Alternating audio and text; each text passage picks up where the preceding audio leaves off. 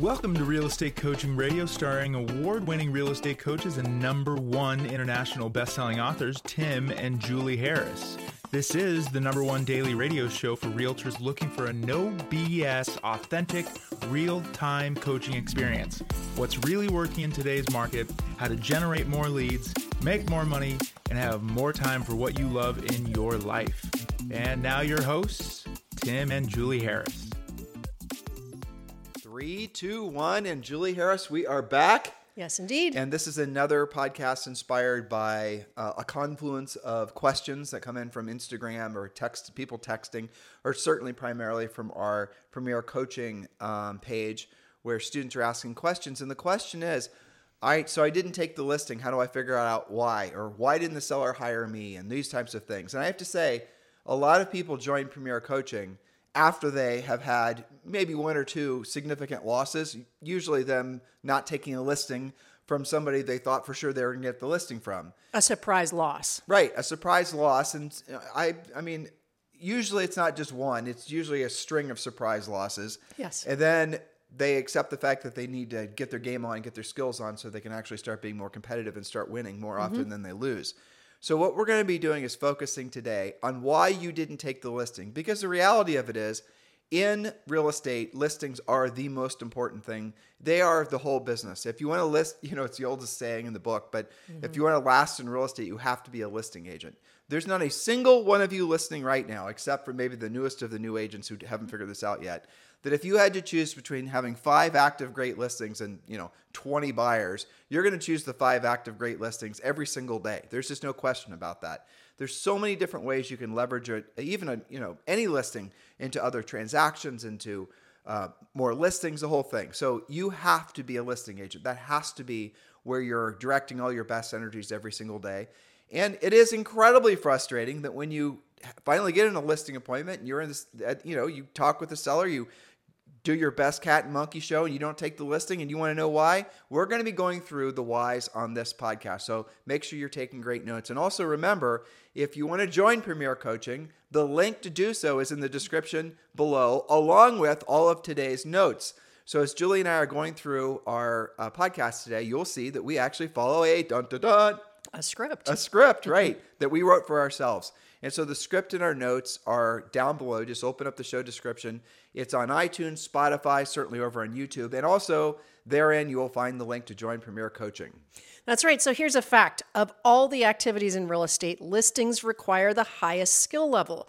Working with buyers is physical labor. Working with listings is mental labor. Let's hover there, because you thought of that, I don't even know, probably 15 years ago. And I think that is one of the most true truisms in real estate that there ever was. And can you really drill down on specifically what you meant by working with buyers? So people working with buyers are going to go, oh, what are you talking about, Julie Harris? Working Yes. with buyers also requires skill. Sure. Okay. And I think you're very clear, especially in today's market, physical labor, you're driving around, you're researching listings, you're spending all of your time unlocking lockboxes. And if you live in certain states, shoveling your way to those showings, right? So it is literally physical labor, but working with listings is mental labor because you have so much more preparation and a real contract and things of that nature. Well, the simple fact is, admit it or not, listeners, that a lot of you are attracted to working primarily with buyers because it requires very little skill set. Because there is not a single one of you listening, and Julie and I have sold thousands of homes, okay? So let's just put this in perspective. Mm-hmm. There is not a single one of you listening that has ever actually sold a house in the sense that you sold them something they weren't going to buy anyway. You did not, maybe an investor, that might be an aside, but a normal buyer, you open the door, or even if they see it from the street, they're going to buy it, frankly, whether you're there or not. There is no such thing as talking a buyer into buying a home that they didn't want to buy anyway. It's impossible. It just is the same as there's no such thing as talking a seller into selling their home that they don't want to sell. So yes, technically you sold the house, but really the house sold itself. And so you know that, and you've experienced that, and buyers are going to buy anyway. And the other thing with working with buyers is because the buyers, at least up until probably, recently, they are not actually even aware, many of them, how you're getting paid. They're not paying you. You work for them, or at least, their perception is that you're working for them for free because they're not actually paying you any money. because traditionally the seller has been paying the buyer agent commissions. Will that be changing in the near future? As we've been warning for the last 5 years, we do believe it will be. But for now and for this podcast, that's why you haven't had to justify your commission to the buyer. You frankly haven't had to learn that many sales skills to sell the house to the buyer. They were going to buy it anyway. And what did you have to do? You had to be yourself. You had to be friendly. You had to be social. You had to, probably write a decent contract. Write That's true. Yeah, but even that's automated anymore. A lot of the contracts autofill. Yeah, so contrast that with the skills required to take a listing, right? So the seller is much more in tune with the fact that, yes, they are indeed paying you. So you've got to justify your value. You've got to show your value during that appointment. You might even be competing for it. And I think there's another big difference between buyers and sellers. Buyers are usually very excited by themselves or getting something. And sellers, not always so much. There's lots of different circumstances you've got to navigate through with the seller. You have to do a seller's net sheet. You have to show all that value. So that is skilled, working with buyers is physical labor, listings is mental labor. Now, here's a myth that floats around in real estate offices. Here's the myth. It's okay, and you should expect to list only 50% of what you go on in terms of listing appointments versus listings taken. Yet, you wouldn't accept a grade of 50% from your kids, so why do you think it's acceptable for you? That's a failing grade. So we're going to look at least 10 reasons, I think I ended up with 12 here, that agents don't walk away with assigned paperwork on a listing appointment. We need to actually, I think, talk a little bit about that. If anybody who's in a position of leadership or management, anybody that you're seeing as somebody you should be listening to for, let's just call it advice or coaching with regards to your real estate career, and they tell you it's okay to win only half the time, you've got to understand that that person is not, frankly, good enough for you. They're not qualified for, you should not be listening to them is what I'm trying to politely say. No. Because they're telling you to basically, think of all the huge effort and the frustration and all the things that the mediocrity they're trying to get you to sign yourself up for. So if someone says to you, and I've heard this in the coaching industry, you and I have for the last 25 years, you have to assume that you're not going to take 50% of the listings. That makes zero sense to me. If you've set a pre-qualified listing appointment, if you know the person's motivation, if you set a pre-listing pack, if you give, essentially our listing presentation, you're going to win like 100% of the time. That should be the expectation. You take 100% of the listings you go on. Most of the work as a listing agent is done before you even get to the house. Or it should be, assuming that you follow this 7-step listing process, which, by the way, you have a podcast from us about. Okay. And it's also obviously in Premier Coaching, and I told you the link, and you can join Premier Coaching for free. Just scroll down and just click join. It takes like 7 seconds. That's right. So another fact, listing agents do make more money and have more solid businesses and more free time than buyer's agents do. The more listings you have, the more security you'll have mentally, emotionally, and financially, especially in today's market. Now, here's another fact, and then we're going to get on to our reasons. Becoming a successful listing agent is the most challenging, most skilled-based, and highest paid part of your job. Not becoming great at this is a liability to your career. So make the commitment to learn the most important part of your job as a real estate professional. All right, now we're going to go through these next points relatively quick because we've edited these a bunch of times, and so they're pretty self-explanatory. But really, here's the conclusion for the introduction. When you're a listing agent, you have leverage. The listings act as leverage for you. When you're a buyer's agent, you're the leverage. That's essentially the way to think of it.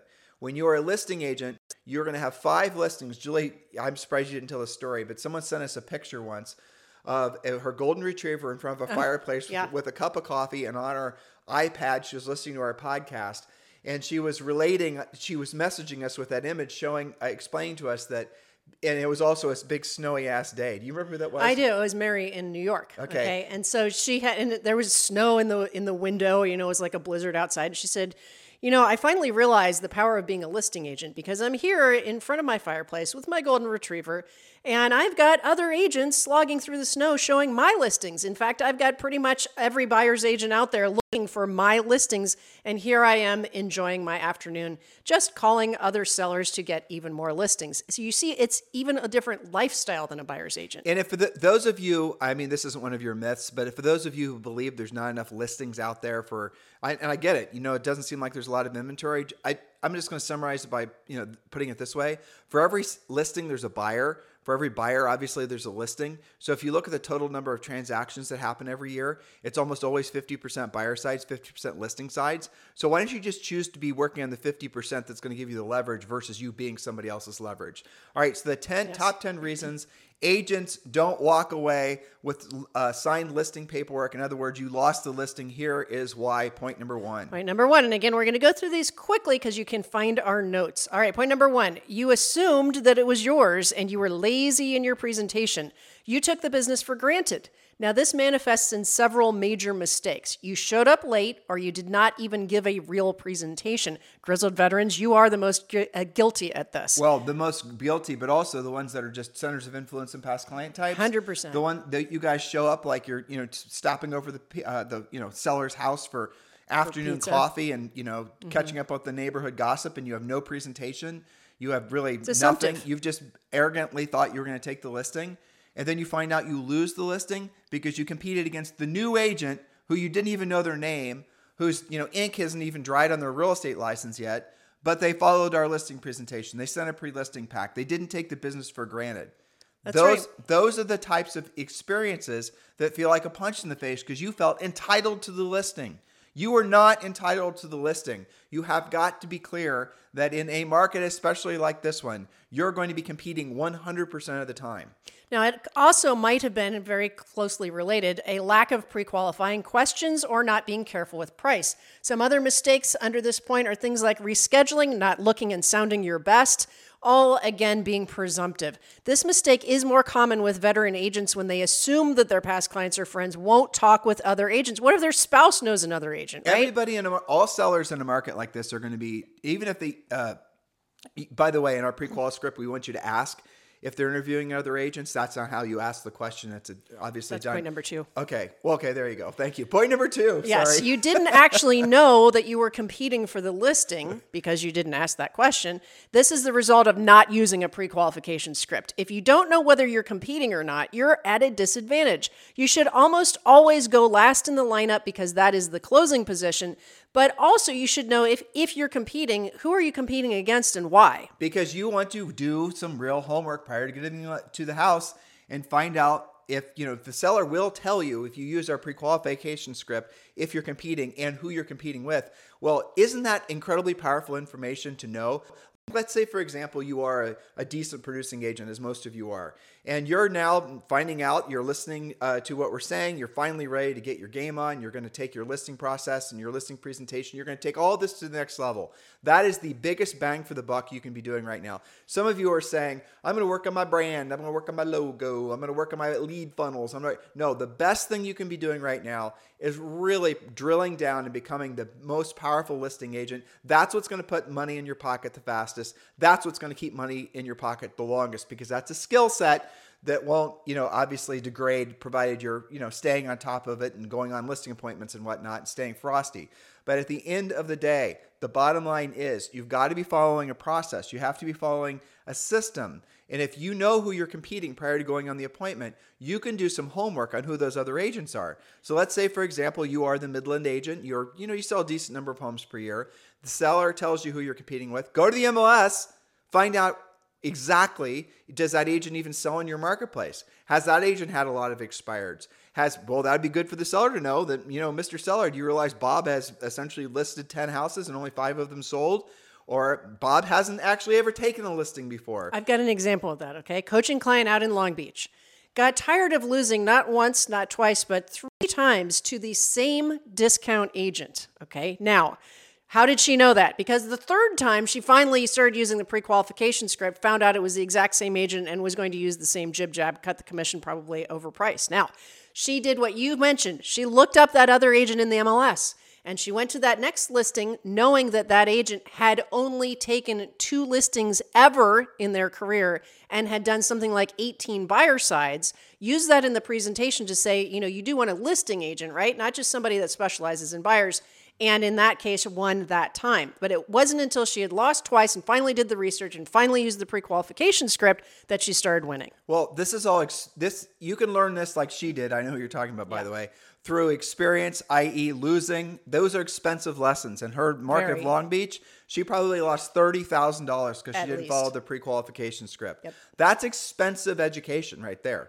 I mean, Don't lather, rinse, and repeat that. That's maybe 2 years of going to Sure. a state college or university. Yeah. You guys get what I'm saying?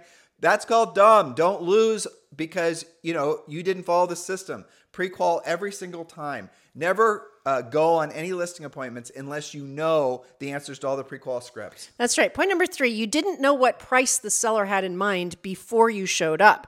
This doesn't mean they're right about the price, but you should know what's going on in their pricing brain before you present your CMA. Sometimes sellers know about private sales that may affect pricing, and the market is full of sales like this currently. So here's a secret. Don't ever allow the seller to know more about comparable sales than you do. The only solution to this is the seller pre-qualification script, where you ask questions like, which recently sold home in your neighborhood is yours most similar to? In which they will answer that question and tell you why their house is better and why they want their price. Right. And there are so many little online, I'm not saying they're accurate, but little online widgets that'll give them an idea of what their home's value is. Zillow and the rest of it. I did read something funny. So Zillow's iBuyer business basically went kerplooey. Yep. So isn't that the ultimate validation that their That their estimate isn't so accurate? Maybe their estimate when used at scale is just you guys run your business into the ground. Yes. Exactly. You Okay. get the point. I mean, they lost. I think it was something like a freaking $700 million or something. It was staggering. Ugh. Anyway. Yeah. All right. Point number 4. Yes, the greatest Zillow objection handler. All right. Point number 4, you don't know the competition or the neighborhood well enough to speak with authority. Competition meaning the other competing homes. Secret, preview the competing homes. Know the average days on the market, not just for the town or city, but the actual neighborhood. Know the list to sell price ratio for the latest comparables, and know if that's going up or down or remaining stable. And we do need to put in there, I just scanned your points. I don't think you have anything in there. Nope, you don't. Definitely with Julie's, that point that we just talked about, make sure you know all of the new construction competition. The new construction competition will, new homes in virtually every market. Obviously, there's some reasons why this won't be true, but new construction will almost always hand resale homes their butt. In other words, new construction is that much more desirable. And right now, new construction also, because a lot of the builders are buying the rates down by something like 2%, you can walk in right now to most new builders and get a 30-year fixed rate in the 4s. Yep. And that means also the seller, or rather the buyer, is going to be able to buy a new home that's probably bigger with a more modern floor plan and all the rest of it, which will cost them less money because there's not going to be, like, a resale is always going to have things breaking on it. You guys know what I'm talking about. There's no such thing as a house that doesn't break, it doesn't break all the damn time. I mean, we have dozens of rentals, let me tell you. Yep. They break all the damn time. But the moral of the story is new construction is much easier to sell, much more appealing. But really right now, because this interest rate environment, it's new builders also have an unfair advantage because of the fact that they're buying rates down. You can do the same thing. You can get your sellers to do the same thing. And we've done podcasts and lots of coaching about that. But just keep these things in mind. You must know what your new construction competition is. That's right. Point number 5, you were overly rigid with your commission and or pricing. In addition, you didn't create a game plan so the seller still feels like they're winning. No any other questions is not an effective script, especially if the seller's doing multiple transactions or a repeat client, a referring client, or somebody who's tight on funds to make the move. So here's the secret. All right, Julie's got to step out for a second. All right, the secret is learn how to use the unique selling propositions our coaches teach so the commission objection won't even come up. And here's really the bottom line when you're working with sellers like this, guys, is you have to do, again, we're always going back to the same thing. You have to pre-qualify them. You have to know what their motivation is. You have to know what their time frame is. You want to know the answer to that question. The most important, when you're setting the appointment in the first place, the most important thing to know is why the seller is selling. Because if you know why the seller is selling, you effectively have got essentially the keys to the kingdom in getting that listing, don't you? Now, how many of you go on listing appointments or have been quote unquote trained to go on listing appointments and not ask really tough questions? Like, for example, getting out of the seller what their motivation is, knowing what what they think the house is worth, knowing who you're competing with. How many of you have basically talked yourselves out of going on listing appointments, being fully prepared and knowing all the answers to those questions? Because why? You either listen to the wrong person, or you never even listen to anybody, or you're afraid to ask the tough questions because you're fearful that you're going to run the seller off. In other words, you're worried that you're going to ask questions that somehow the seller is going to take offensively, and you're going to then lose the opportunity to go on the listing appointment. What I'm here to tell you that all of those things are basically head junk, because the more pre-qualification you do, the better prepared you are. The easier the listing appointment goes, the less stress it is for you and the less stress it is for the seller. There's the point, the seller does not like arguing with you about commission. Sellers do not like arguing with you about price. Sellers don't even want you in their damn house. Nope. They don't want you in the house at all. You're inconvenient. You're a big, dark cloud of stress. I don't care how much you think they love you. They just assume have their house back so they can watch Wheel of Fortune. You guys getting what I'm saying here? I'm trying to make you laugh, but that is the truth. So one of the ways, or one of the key reasons why you will take the listing when you're following our listing process, is because you've removed 99% of all of the things that they hate about dealing with getting their homes for sale, because you pre-qualified, because you already know what the price is prior to getting there, because that's not a big wrestling match, because the commission objection is already solved, because you were a professional. That's the bottom line. That's right. So remember, if they have to sell, consider listing it a bit over the price if you have to, if you believe it's correct, but have a plan to reposition the price if you don't get offers in 2 weeks. Again, we go into this in coaching with your price reduction scripts and how to do that. But the point is, if they are motivated, don't walk away from it if you didn't get your price. That's what point number 5 is about. Keep that in mind, right? Keep that in mind that you are, if competing, you will often, especially if you position yourself as last, you will often be able to find out when you're following our system, if you don't know for sure what the seller thought I think my house is maybe worth $6 to $650.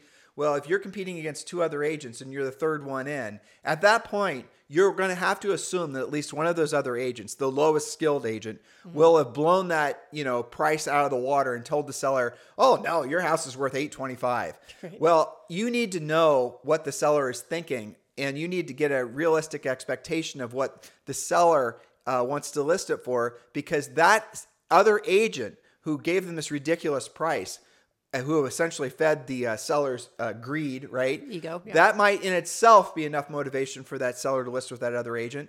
So some cases you're going to have to overprice to take the listing, but what you need to do is you need to set that up from the start, saying something along the lines of, "Mr. Seller, listen, I love your house. I completely understand. Well, even though the market is telling us it's worth, $600,000, don't say I, or don't say my CMA, right. Say the market. Even though the market is telling us it's worth $600,000, now that I've seen it, you're right. Your backyard and the improvements you made are spectacular. And this is an extraordinary house and doesn't necessarily fit any of the most recent sale comps. So let's go ahead and let's price it at, $639 or whatever. Let's go ahead and price it at $639. And let's agree to this, that after 2 weeks or 10 showings, you can adjust accordingly, listeners, depending on your market. If we don't have a real written verified offer on your property, that will reposition the house on the market so that correctly reflects the buyer's expectations. So let's write it down in our calendars that on this particular day, that if we don't actually have an offer on the property, that we're going to revisit the price so that it's more in alignment with the market's expectations. Look at all the words I didn't say. I didn't say lower the price. That's the main one. I didn't say my price, my CMA. I didn't make it so it was me against the seller. You guys understanding? This is the skills part. And once you get this stuff down, it's not hard. You're going to take listings over, even if, Bob overpriced the listing and even, to try to beat you in a listing, competition, basically is what it is. Even if he overpriced it and he cut his commission, you're now not allowing Bob to cheat to win. And so you're going to end up taking that listing. That's how you take 100%. Mistake number 6. You used a canned presentation instead of asking what the seller needs and presenting that, or what they want. Here's the secret. It is it's far easier and more effective to present based on what the seller actually values rather than assuming that you know already. And it shows respect. So show respect by asking questions and addressing their real concerns. We do teach you that in Premier Coaching in our listing section. Right. And those of you in Premier Coaching, I've traditionally called that the Sharpie close. What do you call it? Yes, it is. Okay, that's called the Sharpie close. So make sure you're using the actual listing presentation that we teach you guys to use. By the way, our listing presentation, when you follow it, you're going to be at the house sometimes for like less than 10 minutes, sometimes as long as like maybe 30 minutes. And if you're, if you like to talk with them or they like to talk with you, or if Yeah. you're in the South, it's going to be a little bit longer, because people like to, take the time to get to know you. But a lot smoother, though. It's a lot smoother, and you're just focusing on what they care about when they're choosing someone for the job of being their listing agent. You're not just going through a 30-page presentation talking about a bunch of crap they don't care about. And, well, this is the way I've always done it, or this is the way I was taught to do it. Yeah, because your office manager said, well, you just use a canned presentation because they always say the same thing. So just do A, B, and C and be done with it. Nope. You ask the seller, and again, this is a scripted professional approach, what's important to them, and you just focus on those things, and then you move forward. That is what we teach you to do. And by the way, you can take that approach when you pre-qualified, when you send a pre-listing pack, when you've actually, remember I told you earlier, listeners, that most of the winning takes place prior to even showing up for the listing appointment. In other words, the work is done prior to getting to the house. And when you're at the house, it's simple. Maybe 2 or 3 things they want to review, then you're out the door. It is not more difficult than that. And you won't believe me when I tell you this, but many of our coaching clients over the years have experienced this as well. And I remember when Julie and I were experiencing this when we started, when we were selling real estate, is that you will, because of the fact you pre-qualified, because of the fact you sent the pre-listing paperwork, because of the fact that within the pre-listing pack, you sent net sheets and you sent the actual listing paperwork for them to sign. You've done all the heavy lifting ahead of time. You will walk into the house sometimes. They will hand you the paperwork and they want you, they're on, here it is. I've signed it. Goodbye. Have a nice evening. Exactly. I remember the first time that happened. It was Julie, awesome. I remember exactly what it was like. Yeah. Because you and I thought, well, it was a more expensive house. And we walked up, we went on more expensive listings together. We walked up, the seller opened the door. They handed us the folder back that was the pre-listing pack, handed it back. Everything was signed and said, let me know when your photographer's coming by. Bye-bye. Literally, that is how it happened. It was less than a 5-minute conversation. Yeah, exactly. And then it started happening, like for every 10 appointments that we would set, it started happening I'd say maybe 10% of the time. Yeah, but it was like, okay, well, that obviously works. Well, I'll even take this to the next level because this happens too. When you guys become really, really good, the competitors, air quoting competitors, they don't even want to compete with you anymore. So we would have situations where we would go on listing, we would set listing appointments, we would be the third listing appointment, and then the seller would say you're the third, and then the other listing or the other competing agents would cancel the appointments because they knew they were competing with us. That was awesome. Yeah. And that can be you guys too. So use this checklist to be properly prepared. Now, the mindset, as you were talking, I was reminding myself, I've had this conversation with coaching clients. The mindset of a listing agent is that they are competing from the second they set that appointment. By sending the pre-listing package, by showing up on time, by doing all these things, it's not just right when you're in front of them. Julie and I and all of you should not ever accept losing. Find it like... It should be offensive and repulsive to you. That is exactly what it should be. It should be repulsive. When you lose, you have to be intolerant of that loss, and you must find out why you lost. And the worst thing you can do is blame something external. Well, they listed with the other agent because they told them a higher price. Oh, they listed with the other agent because they told them a lower commission. Oh, they listed with the other agent because they know him from golf, or blah, blah, blah, blah. You and your long list of excuses, what you're really doing is you're trying to shield yourself from having to, feel the pain of the loss. And with that pain, usually comes massive opportunities to learn and for you to get better, because you're not going to want to feel that pain again. So if you remember, Julie was telling you the story earlier about the gal in Long Beach who had to feel the pain twice until on the third time she actually decided she didn't want to experience it anymore. There's an old lesson, their old proverb. I need to actually take the time and Google where this came from. But a smart man learns from his mistakes. A brilliant man learns from the mistakes of others.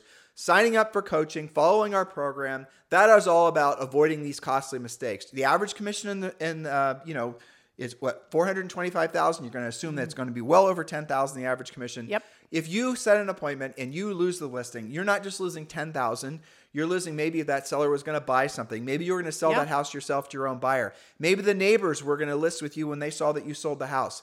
These losses are too damn expensive for you to be experimenting. Point number 7. Point number 7, or mistake number 7. This is so easy to fix. You showed up late. Being late is a huge mistake. Arriving late shows disrespect and will mean that you are already on bad footing before you even open your mouth. Early is on time is late, and when you're late, you lose. Here's a secret. It's not just the analytical types, but it is especially them, that look to see if you're on time. Show up early and don't park in their driveway. Call first to confirm. Be professional if you expect to be paid like one. This is all part of our listing process. It's all real drilled down on coaching. There's a lot of little micro steps. Julie just mentioned one, don't park in the driveway. There's a lot of little micro steps that you need to be following that give you an unfair advantage. There's little tiny things that you need to be doing when you're going on a professional sales listing presentation that will make it so that without the seller even consciously realizing why you're different, they will feel that you're different. Even if you're a brand new agent. Hey, guess what? Julie and I sold over 100 homes our first full year in real estate. We were brand new. Not a single, one of the sellers, Carl, we knew. Yeah. Nobody else did we know. These were all appointments from Frisbo's, expireds, and then us getting momentum, doing open houses, all the things we teach you to do in Premier Coaching. Not from buying business, guys, not from branding. All of the things that we did are the same things that tens of thousands of agents have done in the last 20 years Julie and I have been coaching. And it's worked in their markets, in all price ranges and all, economic situations, whether it's a recession or a recovery or who the president is, doesn't matter. The fact is this listing process works. This listing process, our listing process, is really the heart and the soul of our coaching program. Point number 8. 100%. Okay, number 8, you didn't use a pre-listing package, or your pre-listing package looks like everyone else's. Without a great proven pre-listing package, you're signing yourself up to hear objections. So you always have to remember, we have a broad audience, right? So like 18,000 are listening to this. I promise Maybe they don't know what it is. 9,000 don't know what a pre-listing package is. Fair enough. Okay, so it is your silent salesperson. Your pre-listing package covers all of the objections before you get there. It talks about what makes you different. Those are called USPs, unique selling propositions, because that's what the seller asks, what makes you different. When you join Premier Coaching, we have created the pre-listing package for you. It is done. It is not canned. We want you to go there and personalize it. By personalizing it, we don't want you to change the nature of what the content is. But like, for example, the About Me is going to be about you. You're going to have testimonials are yours. Testimonials are going to be yours, things like that. But do your pre-listing package, because your pre-listing package is actually your silent salesman. Include the other things that we ask you to include when you're sending your pre-listing package out. Guys, if you had right now sitting on your desk 10 completed pre-listing packages as we have coached you to do, those 10 pre-listing packages represent, at least in many of your markets, over $100,000 in winnable commission for you. You now have to go out basically and find the motivated sellers after you pre-qualify them using our pre-qualification script, and you will be shocked how simple and elegant and streamlined our listing process is. Some of you have believed, been frankly, lied to, and you believe that becoming a listing agent is something you have to toil away working with buyers. Oh, one day you'll be a listing agent, blah, blah, blah, blah, blah. You believe that it's harder than it is. You believe it has to be more complicated. No one's going to list with you if you don't have a brand. You've got to be the mayor of your town. Nope. You have to have 10,000 videos on YouTube before anyone's going to list with you. Those things are not true. None of those things are true. They've never been true. You can be, I always like to use Chuck Williamson as my example. Sure. Chuck Williamson is like 40. I said his age wrong about 6 months ago, and he messaged me because he listens to the podcast. Mm-hmm. So Chuck, I think I'm going to get it right this time. I think he's 44, and Chuck earns well into the 7 figures in net commission to him every year. He does no marketing and branding. It's him and one assistant, and he has somebody that pounds signs. Mm-hmm. He does all of his work, Tim and Julie Harris textbook. He does exactly what we have prescribed. I'm sure he's added some Chuck Williamson over the years that's made it even a little bit more. He's in Wilson, North Carolina. Totally normal market. No, he doesn't live in some outrageously expensive market. Right. He has to sell hundreds of homes, and he makes well over $1 million to him every single year. He's part of our eXp Realty group. He's not the most successful in our eXp Realty group, but he's one of the top 10. Mm-hmm. Yeah. So my point is, he has no marketing, no branding. I had to show him how to use Facebook. He doesn't do any direct mail. Not a big team. He doesn't do any YouTube videos. The industry doesn't celebrate people like Chuck. Because why? They keep their head down. They do their work. They do a great job with, helping their clients accomplish their goals. They make massive amounts of net profit. With that net profit, they reinvest it in other things that make them passive income, and they become rich. What the industry wants you to do is become an egomaniac. The industry wants you to think you have to invest and spend, waste all of your money, marketing, branding, teams, postcards, Why? Because there has to be at least $1 billion that's spent per year by agents buying stuff for their real estate businesses. And if the industry is then subsidized, paid for, lobbied to support all of these third-party companies selling stuff to agents, okay? You guys notice that Julie and I do not have any advertisers from CRMs and all these other companies. They solicit us constantly to be on our podcast. We could probably sell at least, I bet you $3 or $4 million worth of ads per year on this podcast if we allowed those types of companies to market to all of you guys. But we won't do it. Now, we will allow maybe it'll be Nature Box or Everplate or something like that. But we're not going to allow all these companies who we know most of their products you don't need, and most of their products don't do what they promise they're going to do. Those are the types of companies that come and go depending on what the market conditions are, and most of them are going right now.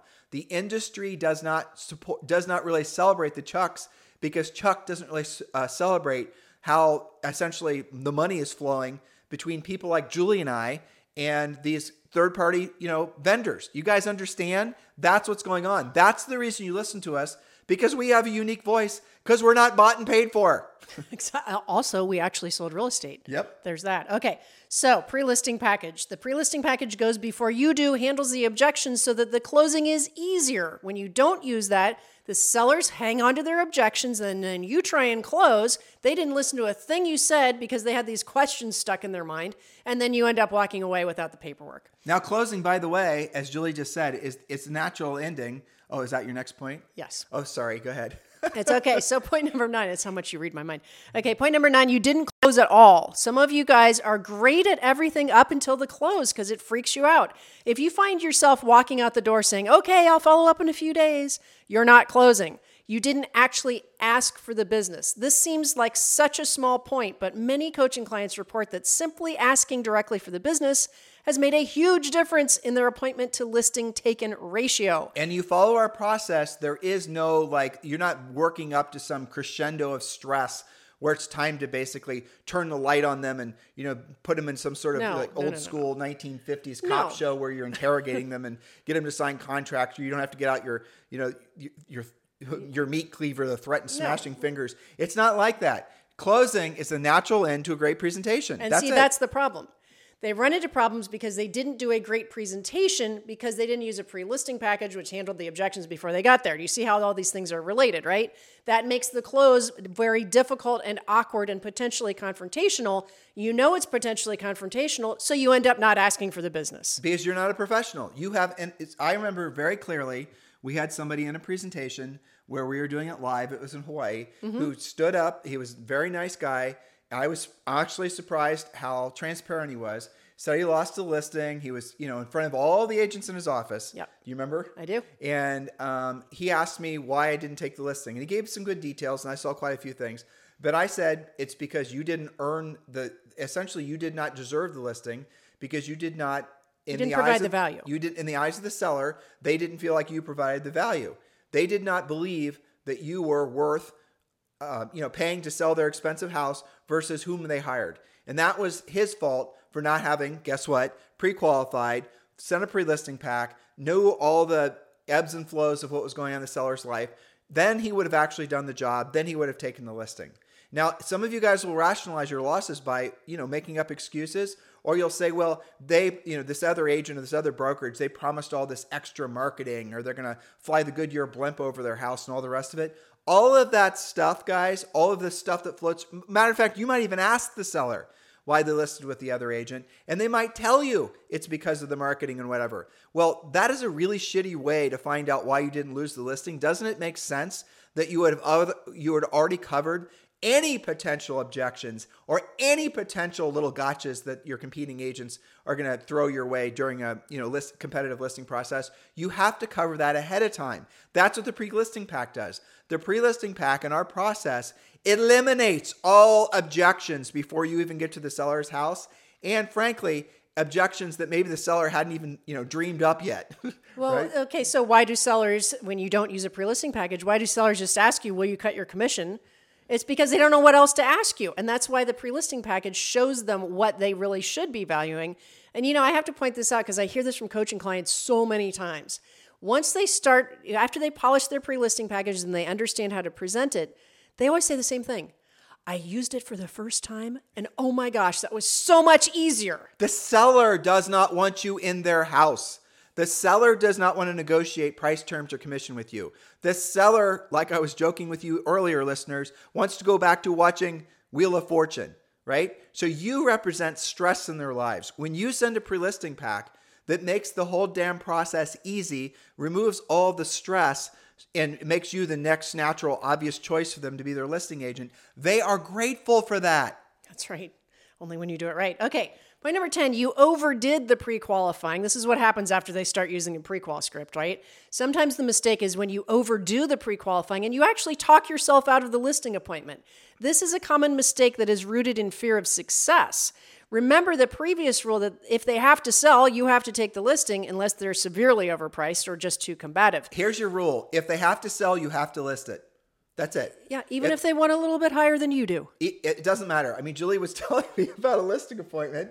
Okay, go ahead and tell him. The one you were telling me about. Gunner. Gunner listens too. Okay. Hey, Gunner. Out in Seattle. Okay, so the seller prospect, let's just say, is in the adult entertainment industry. All of the bedrooms are painted black, and a lot of other, let's just say, kind of sketch, not exactly staged the way that you would want. However, why would you take that? It's going to be tough. It's going to take over $100,000 to rehab that. So they're going to have a choice. Either just put it on as is, or do the work and maybe ask a little bit more. Why would you want a listing like that? Here's why. Because the seller's getting divorced, has to sell the house. Somebody's going to get paid a commission on that house. Hold on. Did you talk about the black walls and the fact that the guy was a porn star? Oh, I said it nicer than that, but yes. Oh, no, tell the whole story. Don't skip the best part. No, that's right. I said adult entertainment.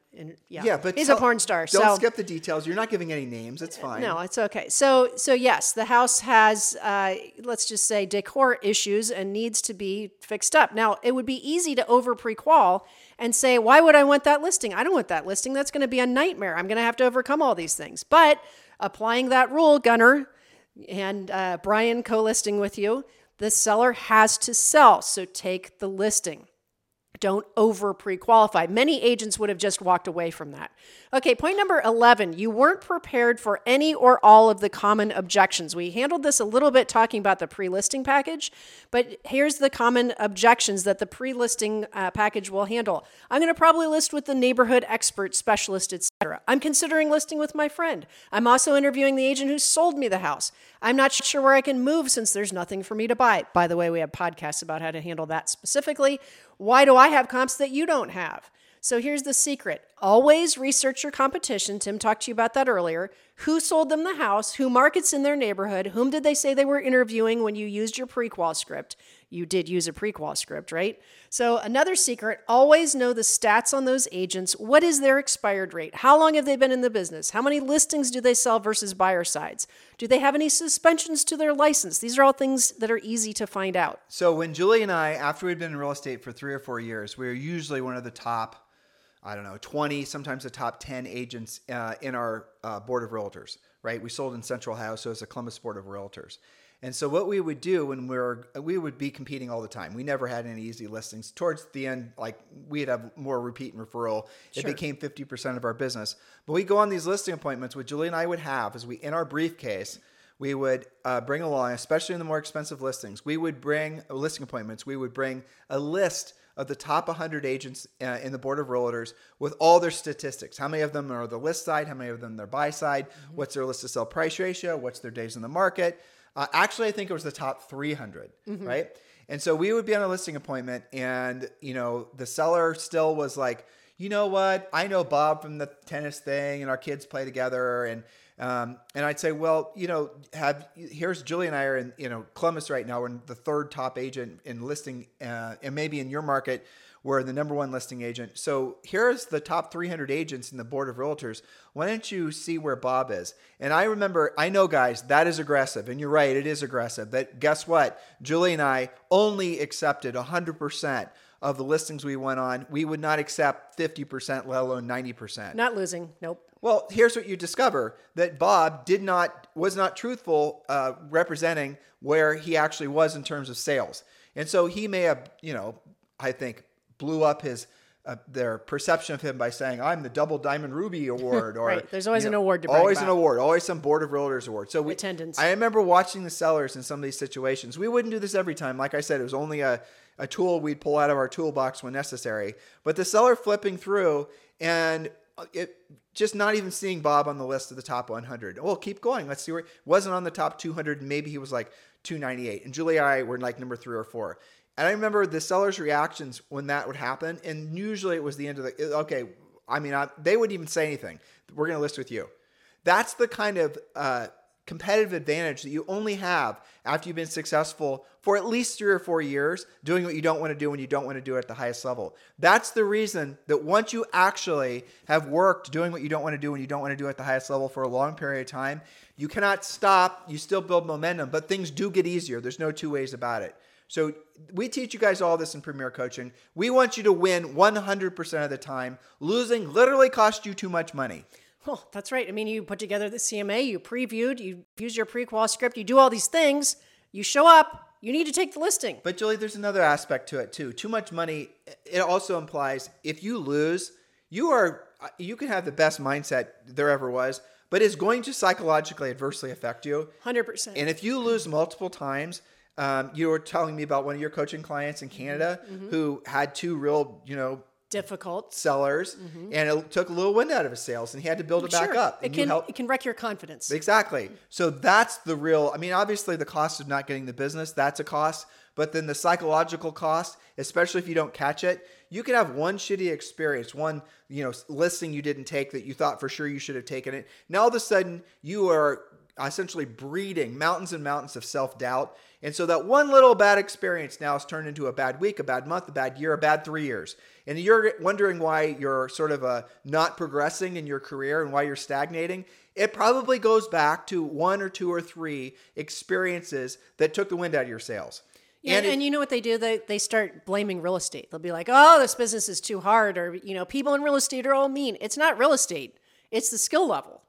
It is. That's what it comes down to. It's a skill level. It's not following a proven presentation. It's the word that just popped in my mind, but it is true.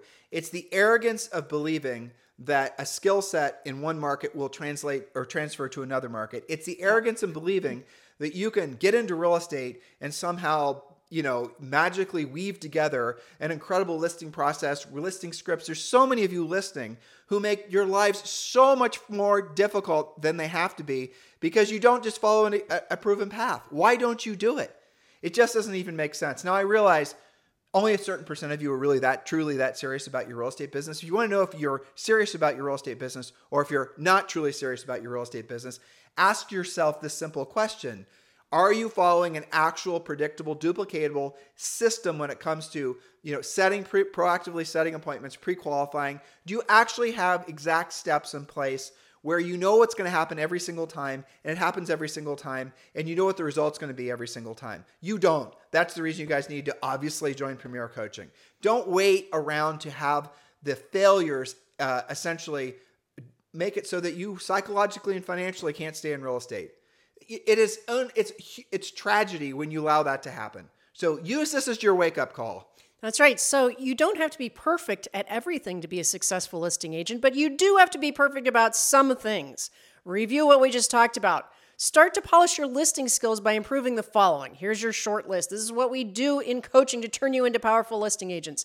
Generating the lead in the first place, obviously. We've got to talk about lead generation. But moving on to following furiously fast lead follow-up, using a pre-qualification script every time, sending a proven pre-listing package every time, using our 7-step listing process, always show up at least 5 minutes early, ask questions and deliver your presentation based on what's important to them. Okay, so here's the bottom line, guys. We've given you a lot of information on today's show, and hopefully we've somewhat entertained you. We always have stories, right? Yeah, we do. We love yeah, it is kind of funny.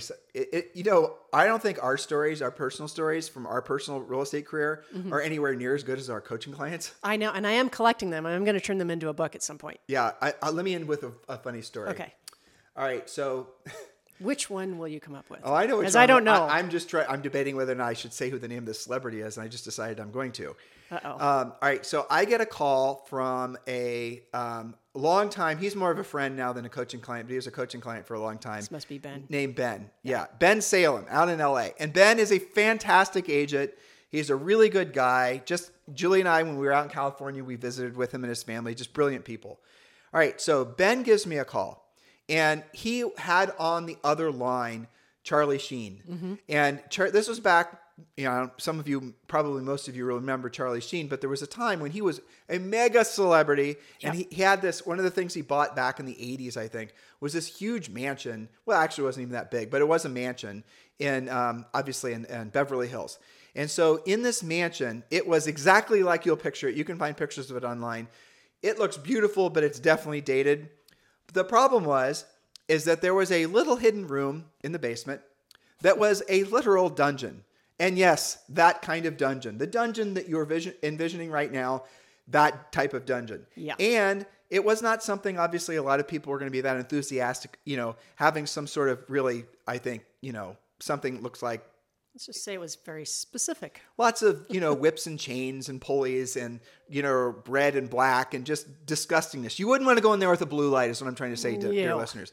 Yeah. All right. So Ben is trying to do his best and trying to explain to Mr. Sheen while I'm listening in and, kind of coaching him as to how to work through the issue of a condition issue compounded with a sex dungeon issue. Okay, you guys get the point. Can you imagine the feedback? Well, the funny part is that a lot, some of the people looking at the house were also celebrities. And usually when you have in LA and these really expensive listings, there are NDAs that are signed. There are, forms that are signed. The listing agent won't be allowed to be at the house during the showing because so-and-so is seeing it. Sometimes the celebrity, if certain profile or levels of celebrity, they don't even look at the house. They send their assistants, and their assistants take videos. It's very complex, but all that is interwoven into a lot of really hilarious stories. And I could tell you more and more and more because Julie and I, over the years, have coached some of the most successful agents in the nation. Yeah. And again, I'm just thinking as I'm talking, I'll tell you another one. Okay. Okay, I'm going to tell you another one. Sorry, so I don't remember these names, but you guys, this is fairly recent. There was a Chinese dissident who was a very rich billionaire who was attached with Steve Bannon. And I'm not being political. I'm just telling you the story. Research this yourself. Right. So this Chinese guy was supposedly on the hit list from the government of China, and they supposedly wanted to kill him for things that he said that were anti-Chinese government and all this other stuff. It was in the news. And again, this may be 3 or 4 years ago. Well, so this guy had a yacht that he had moored in international waters off the coast of, New York City. This is a Rob deal, I think, maybe. Mm-hmm. Yeah. Okay. I'm just telling you what I remember. I don't, this is all it was. So the Steve Bannon tie-in was, you guys might remember when he finally, I guess he got arrested. Again, I'm not political. He was arrested on that guy's yacht. So here's what would happen. That guy would come in off the yacht and his little dinghy, which you can imagine is probably like a 100-foot boat. A mini yacht. Yeah, a mini yacht. And he would come in every day. He'd look at 3 or 4 properties and then he would leave again. And he was doing this looking at random apartments in New York. But the experiences and the stories that were associated with the interactions that our coaching client had with him were just hilarious. The security, the helicopters, the James Bond crap that was going on constantly. I mean, there's so many things like a movie. Yeah, so our stories pale in comparison. I mean, Julie and I sold real estate in Columbus, Ohio, for God's sake. Yeah, we had some weird stories, but well, I will say this. Yeah. So the second half of our career selling real estate, we sold a New Albany Country Club, and New Albany Country Club was developed by Les Wexner. Mm-hmm. And Les Wexner, who you guys might know, was associated with Jeffrey Epstein. Which we didn't know at the time. But we, a lot of the people you guys read about in the news, Julie and I knew through social connections, or we were at parties with them, and we'd seen all of them. And guess what? We knew they were bags of creep when we were there. Right. I mean, they were. Something just didn't feel right. Yeah. No, they were creepy as hell. And everyone who was had been part of that social circle for a long period of time who they knew we weren't. We were bootstrap types that sort of found ourselves walking amongst the billionaires. They would warn us. Yeah, and the levels of security were pretty outrageous too. But yes, it was. I mean, there was Mossad walking around protecting Wexner, and Wexner has. We went to some parties at his house. Oh my God, the house is ridiculous. But the art he had on the wall. He has what's rumored to be now the world's most valuable collection of vintage Ferraris. I mean, all these crazy things. But this happens only when you're a listing agent. Is the world of story. Well, but there is a point to that too, which is, and this goes to the fact that it is mental labor, right? And it is a lot more interesting, I have to say. One of the things that we work with our listing agents in coaching is become more interesting yourself, study things, be able to look at the art in a high-end property.